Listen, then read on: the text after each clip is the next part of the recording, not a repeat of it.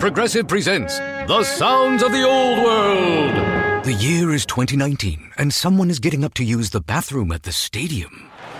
Excuse me? Excuse me? Oh, sorry. Excuse me? You mind if I just squeeze by here? This has been The Sounds of the Old World. Brought to you by Progressive, where drivers can still switch and save like it's 2019. Quote today at Progressive.com. Progressive Casualty Insurance Company and Affiliates. HD Smartcast. You're listening to a Hindustan Times production brought to you by HD Smartcast.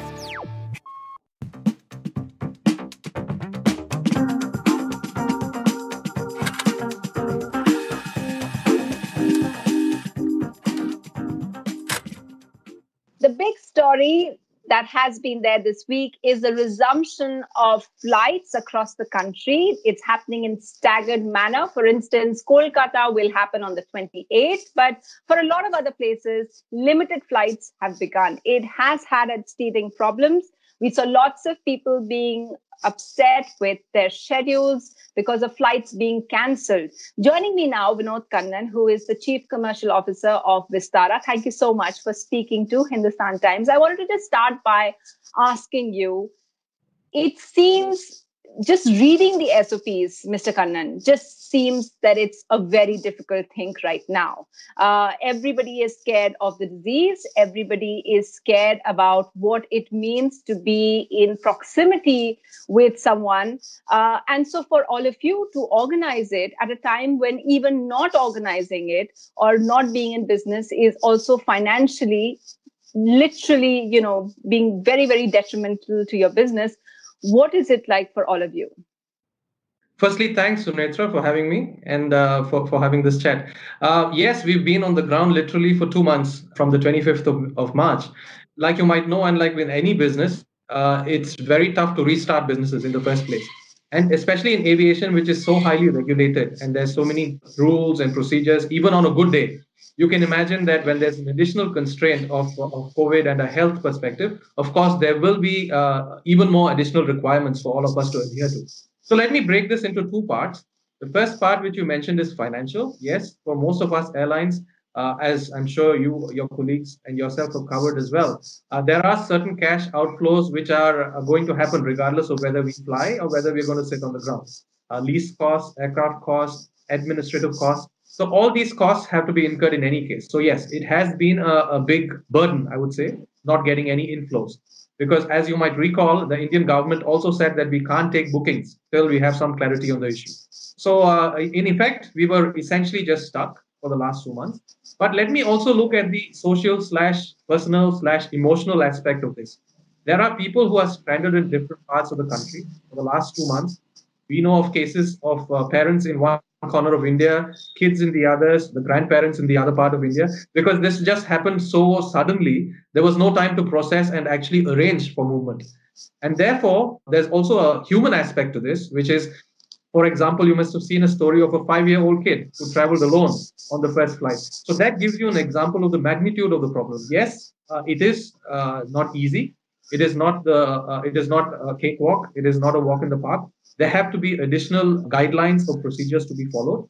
But let me also assure you equally that the fact remains that the best way to get from point A to B in the world today, the safest way remains to be by flight. Now, I'll tell you why that is true. One of the big issues that has come about is because of the entire environment in the aircraft, where you're sitting down in an aluminium tube. Yes, Niti Ayog's Vinod Paul told me that he's very concerned because of the pressurized cabin.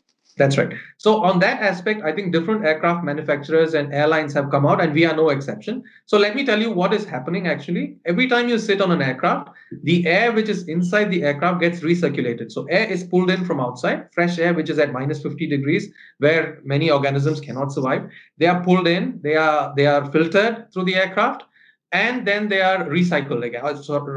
They're rotated out. New air, fresh air comes in. That's one part. The second part of it is every aircraft, modern aircraft of today, has what we call as HEPA filters. These are high particulate efficiency filters, which effectively can block microorganisms, including the coronavirus. So 99.9% of all particulates are stopped by this filter. The third point in our defense is also that when you look at the aircraft, the airflow actually is from top to bottom. It is not moving from front to the back or back to the front. So when the air is flowing in that direction, the chances of contamination because of this closed cabin is lower. So these are some things that the airline business has always had. So the chances are lower. That's what I'm saying. But Mr. Kannan, the thing is, we are told social distancing means that you should have 6 feet, 3 meters between two people. So if you have 6 feet, you can't possibly have that in an aircraft, even if you don't have someone in the middle seat. And about the middle seat, Supreme Court yesterday allowed some airlines to continue with occupying the middle seat. So how are we going to have social distancing? That's a good question, Sunetra. But the fact also is that if you look at the SOPs which have come out by the Ministry of Civil Aviation, which I suppose are also in consultation with the Ministry of Health, every customer, every passenger who sits on the aircraft has to wear a mask, right? That is throughout the duration of the flight. In fact, without a mask, you can't even enter into the airport. The secondary thing that we are doing as a second layer of protection is that we are giving all our customers, Vistara, for example, is giving all customers an additional mask when they board, as well as a face shield. So according to various health authorities, having this double layer of protection, a mask and a face shield, should reduce the chances of infection to a very small extent. Now, yes, I completely agree with you. There is always the element of risk. There is always going to be a risk in today's environment. I think the point that I would like to make is that as an aviation community, we've tried to make sure that we've taken all possible precautions to prevent the chances of infection. How are your people doing? I mean, wearing those PPE suits, I mean, we've really heard from the doctors and healthcare workers about how uncomfortable they are. People can't go to toilets. Yes. Can you share with us what it's been like for them? Yeah, hats off to them. It's not easy. You're absolutely right. Remember that the doctors and the nurses in the hospitals can wear very light garments below the suit, whereas our crew have to wear the uniforms, which is probably more cumbersome. So yes, it is even more cumbersome for our crew. The good part is that we're trying to make sure that the actual flight time, we're only doing domestic flights. So at most, it's about 2 to 2.5 hours in each direction. So you have to be in those suits for perhaps about 5 to 6 hours.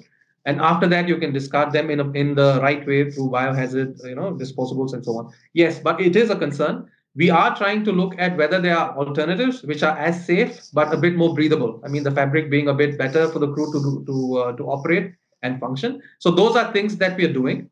Also, just one other point, the number of touch points with the customer. For example, in the past, if you traveled on a Vistara flight, you would get a sumptuous meal, you would get food, beverages, you would have a chance to chit-chat with the crew. So all that is gone. Unfortunately, those touch points are not there anymore. So while that is very sad for us, but I think it's an important consideration. What do you mean no chit-chat?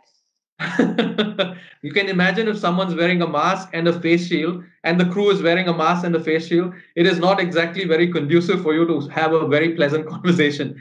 But I think health takes precedence, takes priority. And we've started a campaign, in fact, to say, let's try and make flying safe once again, because we are doing our part to make sure that we are taking these precautions, and so also the customer. So, Mr. Kannan, is there any kind of incident, were your flights cancelled yesterday? So all airlines were affected. So to give you some background, I think the ministry came up with a guideline or a diktat saying that we can up to a third of our capacity as to what we had originally planned. That was the original plan. Now, what happened after that is that in different state governments, I suppose there were further deliberations and there were further discussions. And some of the states, basically, like you mentioned, said that we cannot operate till the 28th. Unfortunately, it's because of the cyclone in the northeastern part of the country. And some others like Maharashtra, Bombay said that we have to reduce the number of movements to only 25, which means that where I used to operate, say, 6 on plan prior to all this happening, I could only operate 2. And all these decisions were coming in over the last day, literally the last day. So unfortunately, yes, it was not the most desired situation. But we, at least I can speak for Vistara, that we did manage to communicate to all our customers who are not traveling because the flights are cancelled, to tell them, please do not come to the airport. Yes, unfortunately, it was not ideal. There are customers who came up to the airport. We've tried to reaccommodate them. I think the fact also remains that on day 2 onwards, which is from today, there will be a better certainty because all airlines and airports now have total visibility of what the plan is. and this situation should definitely improve. Is there anything that all the airlines, need from the government? Well, we've been pursuing some form of financial support. I think that's something that we've all been discussing. We've been writing to the ministry as well. Like in other countries, if you look at different governments, they have supported the aviation sector. I believe there are some parts of it in the plan that the finance minister revealed, but I believe that more support is needed. And I think that's one aspect that we have been raising as well as a community. Any kind of interesting anecdotes from the last 24 hours, of resumption of flights 2 months after? Firstly, it's a joyous occasion for us. I mean, passengers on one side, even our crew, getting back to their aircraft after 2 months on the ground, I think they were very happy. They're thrilled. We had cases of passengers who are traveling for specific reasons. I can give you, for example, on our first flight from Delhi to Bhubaneswar, we had this student who traveled with us who's studying in Singapore. He was brought in to Delhi, I suppose, by one of Air India's, repatriation flights. He was quarantined for 14 days, and now he had to make sure that he goes back to his family in Odisha. And we were very happy to carry him, and he was elated. He said that he managed to get on the first flight. He can now meet his parents. So I think there have been multiple stories, not just with Vistara, but with many other airlines, where people are seeing that, yes, there was a lot of pain and confusion, but those who managed to get into that airport and sit on that aircraft, at least can heave a sigh of relief. So people should be adding how much from, previous, like if you're going Delhi to Bombay, from previous experiences, okay, you added an hour before, you landed the airport, hour and a half before, and then as soon as you landed, you went home. Now, can you, to that Delhi-Bombay flight of 2 hours, how much more time are you adding? Let me start from the time you leave your house from the origin point. So firstly, we've sent out messages to say customers should come into the airport at least 2 hours before. So even before 2 hours is fine, but at least 2 hours, because it takes that much amount of time to process and go through the terminal itself to get to the boarding gate.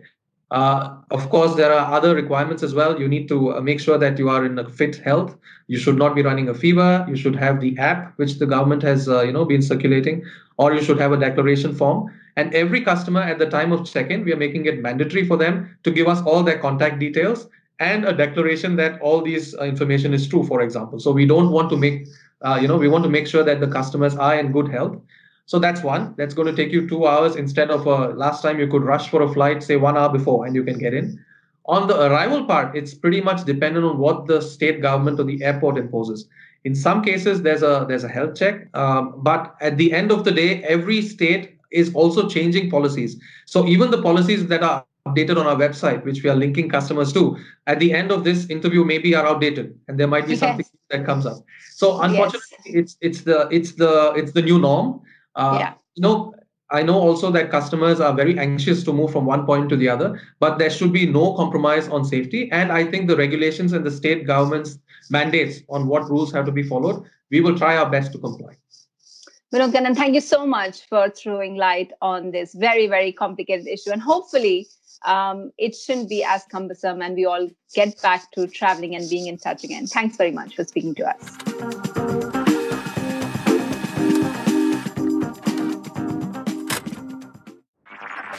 This was a Hindustan Times production brought to you by HT Smartcast.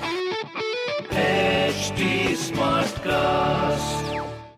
I'm Annie Apple, and I'm here to invite you to come and listen to my new podcast series, Raising a Pro. It's the most intimate sports-related conversations you will hear.